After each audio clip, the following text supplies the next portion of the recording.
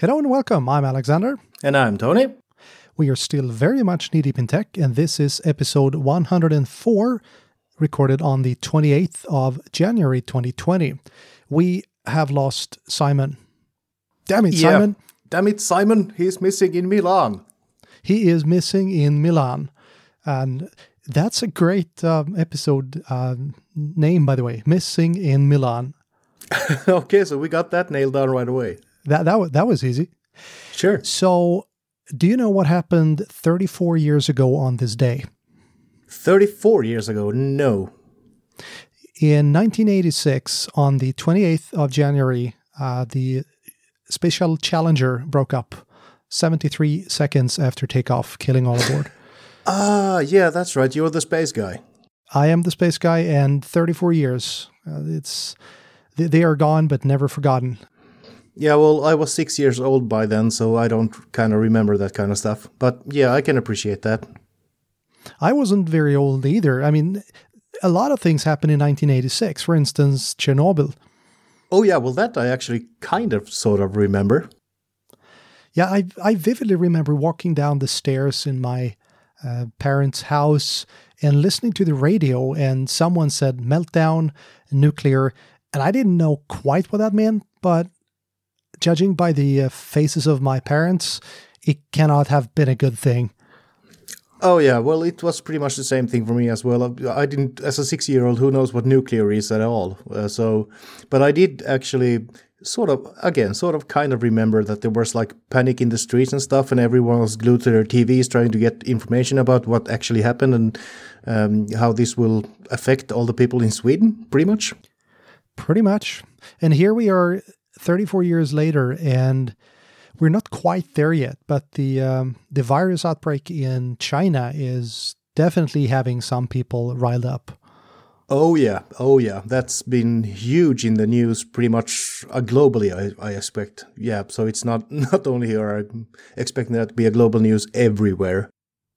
Global news everywhere. That's very clever, Tony. Very clever. Yeah, well, just, iron it out.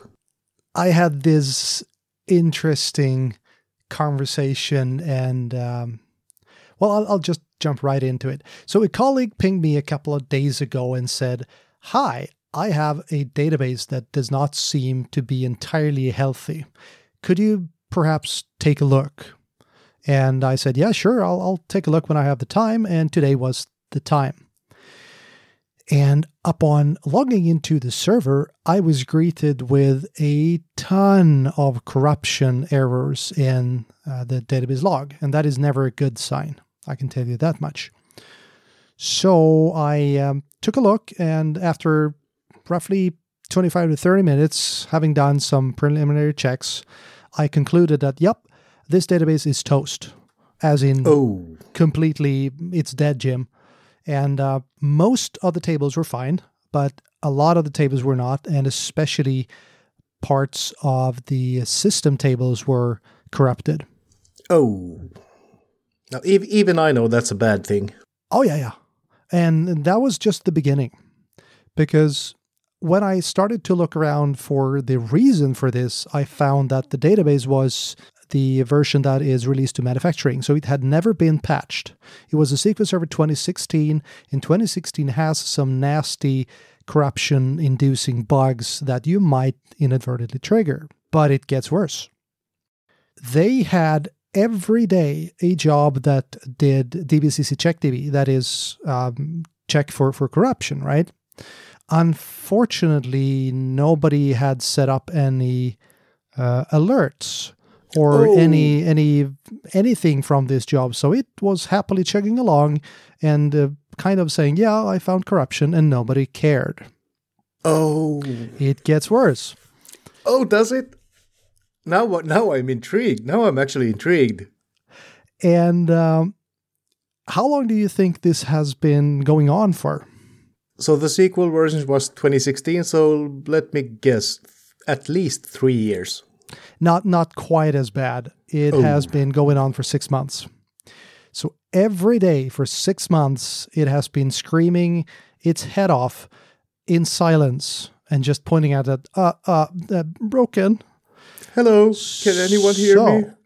So what do you do? Well, in this case, it might be possible, keyword being might, to go in and do some surgery. You're going to have to set up a whole new environment for this database.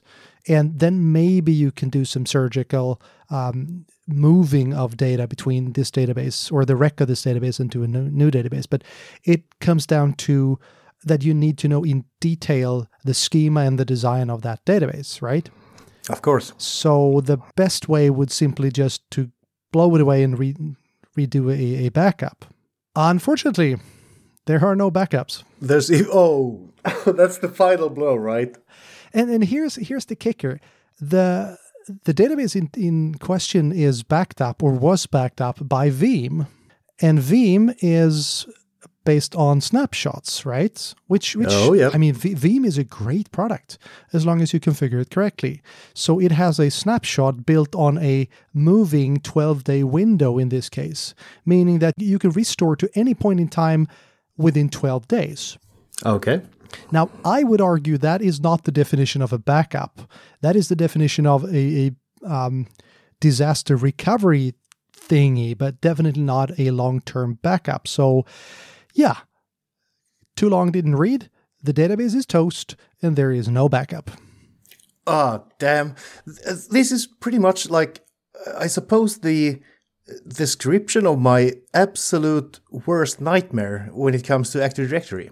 Because, Active Directory is still pretty much a database in the background. Oh, yeah. So, I mean, it is extremely resilient. I have pretty much never seen a corrupt AD. But I have seen broken ADs. Many, many, many of them throughout the years. How would you define a broken AD? What does it look like? Well, a broken AD would be like if you say that you have 10 domain controllers, right? Mm-hmm. So, and only the one that has the, for example, PDC role, the FISMA role of PDC, that is the only one keeping a current record of your group policies. And all the other little domain controllers have sometimes experienced some sort of a power outage or whatever, so now they refuse to replicate this information. So they have their own sets of group policies, for example. So the PDC one is the only one where you make changes, you modify your settings, you add new group policies, but they never actually get replicated because all the other little domain controllers in your environment are just refusing to replicate this information, being sysvol. So that is what I would call a broken AD. That absolutely requires a non-authoritative restore of everything, all the other little domain controllers, to make sure that someone is the authoritative one and then re-enable replication across your forest. So I've seen plenty of those. Those are terrible. But still, even in those cases, the actual Active Directory database is still working. So you can authenticate your users. It is not corrupted in at least a bad way. There might be some user information missing. There might be some group information missing, just because the replication topology hasn't been held up, checked on, or verified in years, in some cases even. So everyone is just thinking, well, AD works, I can log in, everything's fine. So that is a major reason for even Active Directory administrators to actually check your environments. Please, people, make a routine of this. You need to have routines around this. You can't just install it once and leave it forever. Things will happen. That's a good point. And I mean, one of the reasons, or I would say the main reason that we found ourselves in this situation is the fact that the server was not configured according to best practices. Had it been so, it would have been patched, and hopefully the issues with corruption might not have triggered. But if they had, we would also have had alerts for all the types of errors in the log and failure emails on the CheckDB job. So it would have been caught the same night as the corruption would have happened. And thus, they could have done a restore with Veeam in literally minutes, and everybody would have been happy. Yeah, so email or SMS notification or whatever, some sort of notification. That is absolutely crucial when configuring, monitoring, and alarming. Why do I even have to say that? That sounds absurd. Yeah, and that's also a good point. I mean, it is 2020 and people are still making the same mistakes that we did 25, 30 years ago. And what's even worse is I think that we're going to be seeing the same kind of issues 10 years from now. Really? Yeah. Because when it comes to configuration, when it comes to proactivity, there has been very few real leapfrogs, new updates coming out. So it's still, at the end of the day, it's up to you as an administrator to set this up or not. Okay, so you think that people are so naive, actually, or administrators in this case, that as long as they see the word monitoring, they will expect it to just figure it out themselves. So going to SMS or mail or whatever. So no configuration needed. Oh, it says monitoring. I just check that box and everything is fine. Well, in this case, one of the main issues with SQL Server is that you're going to find SQL Server in almost any software, because you need to store data anywhere, right? And in this case, the guy managing the database was not a database administrator. He was a System Center specialist. And he knows System Center in and out, but he had no idea what the database looked like and what the database required. And the instructions from Microsoft when it comes to how to set up an SCCM database says absolutely squat about these basic things, because that's up to a DBA to do. That's one of the main issues that I see with databases. If you have a competent database administrator, you almost never have these kind of issues. You're going to have other issues, but not these kinds of issues. And I would assume that this is the case in other types of software as well. I mean, if I was to set up an SCCM database, well, the database would be awesome, but the SCCM would be crap.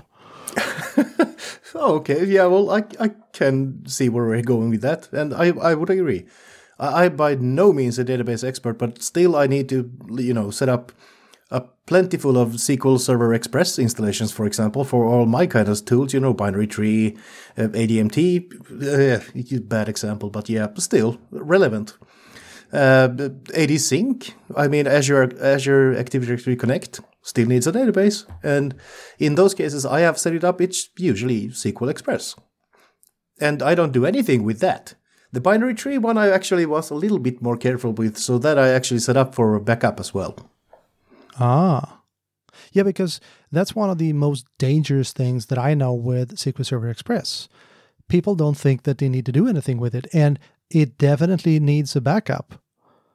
And you don't have an agent, so you don't have anything built in to do the backups for you. You need to do them manually. Oh yeah, and that's exactly what I did in that case. So for every that I determined was a important milestone. Okay, now we have migrated all the client computers. Okay, now I will actually do a manual backup dump of the whole DB, just in case if everything happens from this point forward, we don't need to actually redo the client migrations. Which there you go. Usually are not possible even. So yeah. So in that very case, I was extremely, let's say, careful. True. And I have it on good authority that you've done some AD migration stuff and everything went perfectly, right? Yeah, that was the initial thought. I mean, we had the cutover during the weekend, last weekend actually. So everything seemed just fine. I mean, we got high praise from users around the globe. Everything just worked. No issues, no re-authentications, no prompts, no nothing. Just everything just worked and all the mailboxes were looking fine. Okay, come Monday, I actually travel up to Stockholm just to, dare to show my face there in case something had gone wrong. I felt that I need to be there and be responsible. And during the late afternoon, people were beginning to call into service desk saying that they can see multiple distribution groups in their Outlook, for example. So, okay, that's the first, I suppose you could call it a major issue. So we log on into everything, we check things around, and we notice that, okay, pretty much all the distribution groups and security mail-enabled groups are now duplicates. And people don't know which one to choose. Luckily, most of the users have all of this information cached, so we don't have to care about them. It just works because they're still using the old one, so to speak. But still, there are duplicates, and the new one doesn't actually work. So this became a high priority case very fast. Really? Oh yeah. So I removed all the newly added groups to the sync, of course, to make sure that everything the users could see was actually the old stuff that actually works. That was the main priority straight away. That was done in like minutes. So no issues there. No issues reported on missing emails or anything like that. But now we still have the case of the duplicate boxes and all of that jazz, which needs to be taken care of before we can actually decommission the old domain, because they are synced to the old domain. All the users got synced very nicely with the consistency GUID, which means a hard match in this case. Talking pretty much AD Connect lingo here, but those who are into that know what I mean. So the user cases went all just fine. No issues, shared mailboxes, all that jazz worked just fine. But distribution groups and mail-enabled security groups, no bueno. And that was pretty much because, and this I found out just this week, which I didn't know prior to this, was that groups don't have the consistency GUID attribute. That does not get generated for groups. Hence for no hard match. Okay, so what does it match to? Well, proxy address, primary. Or if you don't have a proxy address, it will try to match with email. That's it. And because those attributes are still synced from the old domain, no bueno again. So then, therefore, you get duplicates. So now, after, what is it now, Tuesday? So 2 days of hard work trying to figure this out, or pretty much 1 day, because it was actually Monday afternoon that we found this out. So now I have a new plan how to make this all work, and that pretty much equals to disable all syncing of all objects in the whole tenant for around 72 hours, making everything cloud only, which should not affect any, let's say, users or groups at all. Everything will be converted to cloud only, and then you can re-enable the sync from the new AD, which will again do hard matching and soft matching to every object in Azure AD. So that is the plan going forward, and I will most probably be reporting back on this issue next week. But the funny thing that I actually like to add here is that I got feedback and different ideas and responses way faster on Twitter, through MVPs, through friends, to social media, than I did from Azure support. So Azure support on Twitter were very fast on reporting back, but since I had already created a ticket, they just said, use that ticket, everything will be fine. That ticket got very slow response, which is unusual actually. But then again, all the MVPs, all the social media guys, they reported back very fast, and now I have even confirmed my own theory with an MVP. It's our actual friend who's been on the channel a few times, the Mr. Dalle, who has done this before many times and said he had seen no issues with the plan I have going forward. So that's just great. Again, community. Always community. I'm curious though, what kind of service level or support level do you have on your AD? Do you just have the free, or do you actually pay for any higher levels? Oh yeah, the company is paying for much higher levels in formal licenses. For 365, we have E3 for pretty much everything. And we also have the Microsoft 365, Exchange P1s. I don't know if they cost anything. I'm not good at licensing, but I know that they have closer to 1,000 licenses that actually cost a lot. But do you have Active Directory P1 as well? Or I think it might be even P2. Oh, and still they were not as fast. Interesting. Oh no, I think I created the ticket around like 4 o'clock or something like that, maybe even earlier. First response was like 6, and then I think they stopped responding at around 8 o'clock Central European time. The next reply was today at, was it 2 o'clock or something? Afternoon? So, no, unusually slow. Usually they are very much faster. And then also, the last ticket was a response, can you send me all the group names? No, that's like a 1500. So no, I can't send the group names. Why would you need those? For testing in his own lab. So no. I can give you 2 names for the two different kinds that get duplicated. That's it. An anomaly I was not used to. No, but as you say, community is the key, and just having access to all these amazing people on Twitter is priceless.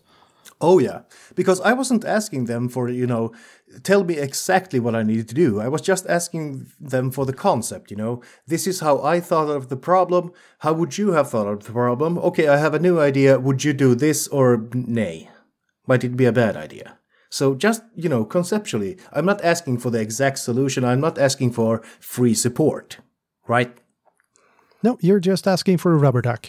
Yeah, that's how we roll. So switching gears a bit, we got a pretty much an amazing preview a while back that I was under NDA and could not share. But on the 27th, that would be yesterday, the Power Platform release plan for 2020 Wave 1 was announced. And that is going to September 2020. And these to be very, very clear, these are not guaranteed to happen in this time frame. This is the plan from Microsoft going forward. And these are not all the stuff they're planning on, but these are the big things. And holy cow, there are some amazing things coming out. Already? Oh, yeah. I mean, is going to be in August 2020 a public preview of what is known as composite models over Power BI and Azure Analysis Services.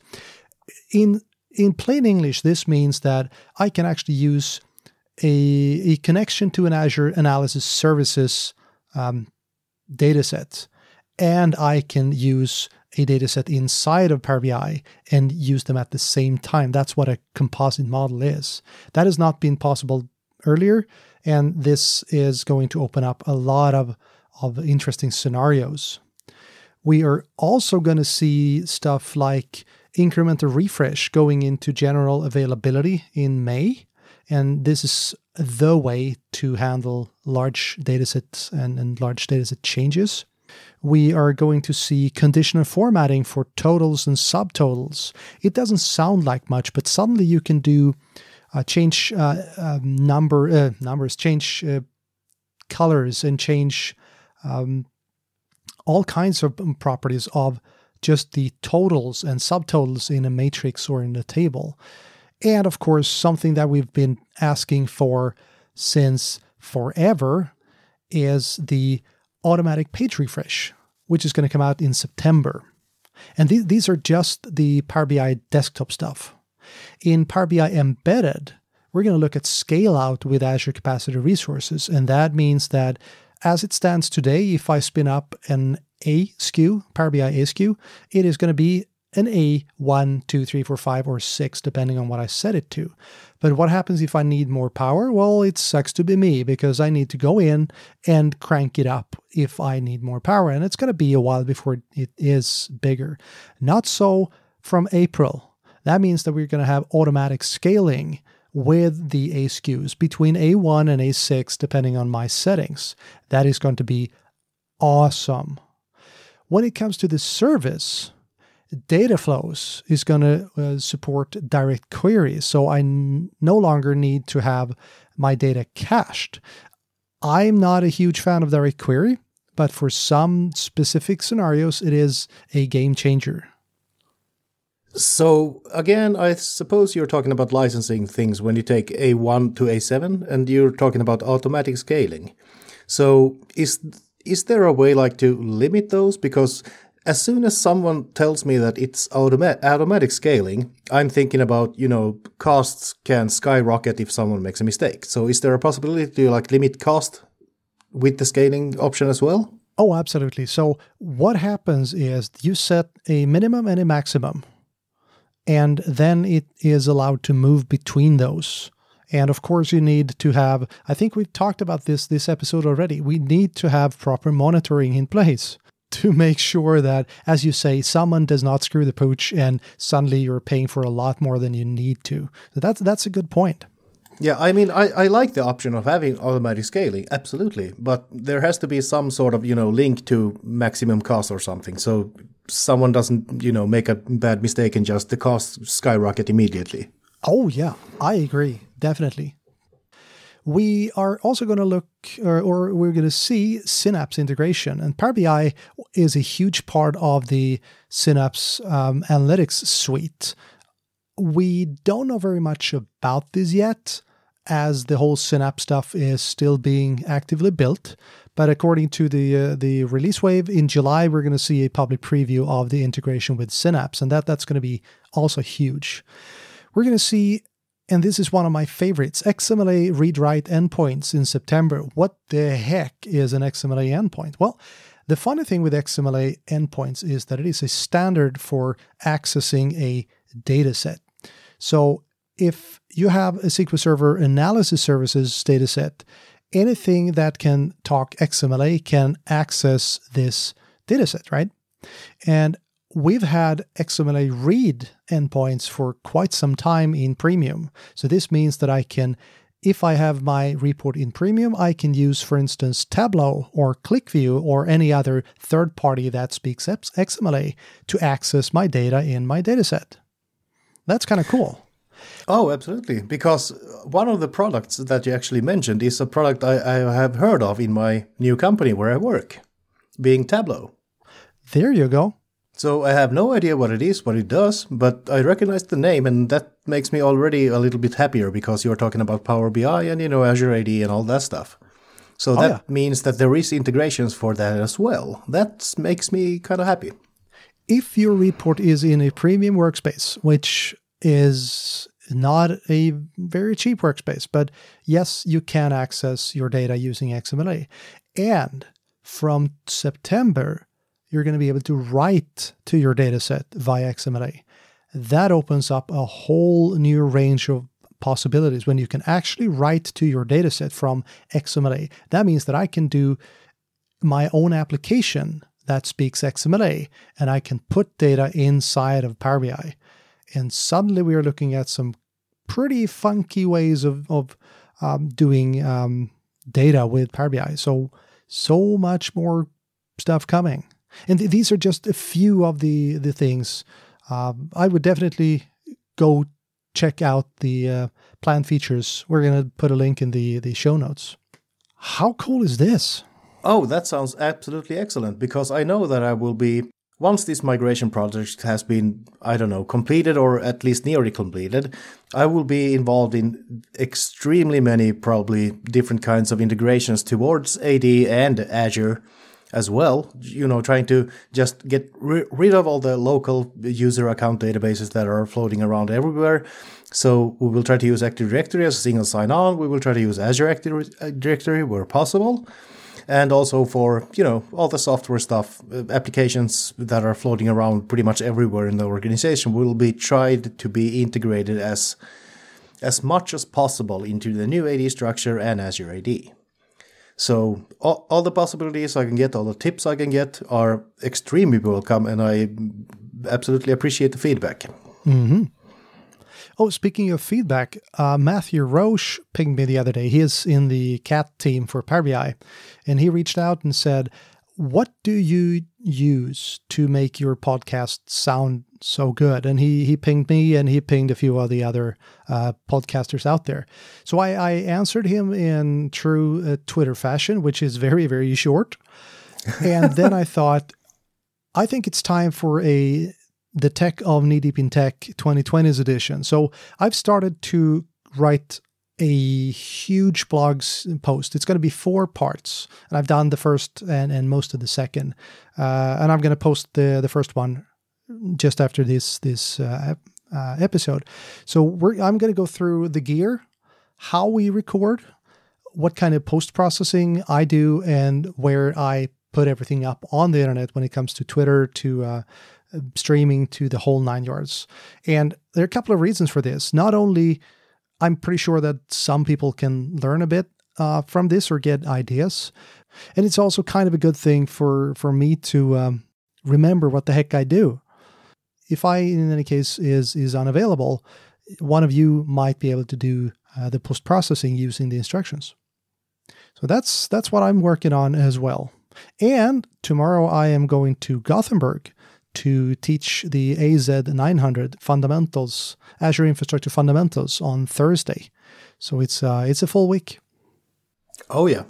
And I will be continuing with the Azure AD Connect struggles and issues, trying to get them solved as smoothly as possible and also as quickly as possible.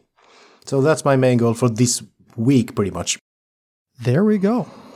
And I think on that bombshell, I think it's time to end. And we'll be back in a week or so, depending on how we manage to fit our schedules. Thank you so much for listening, and see you next time. Bye. See you next time. Bye.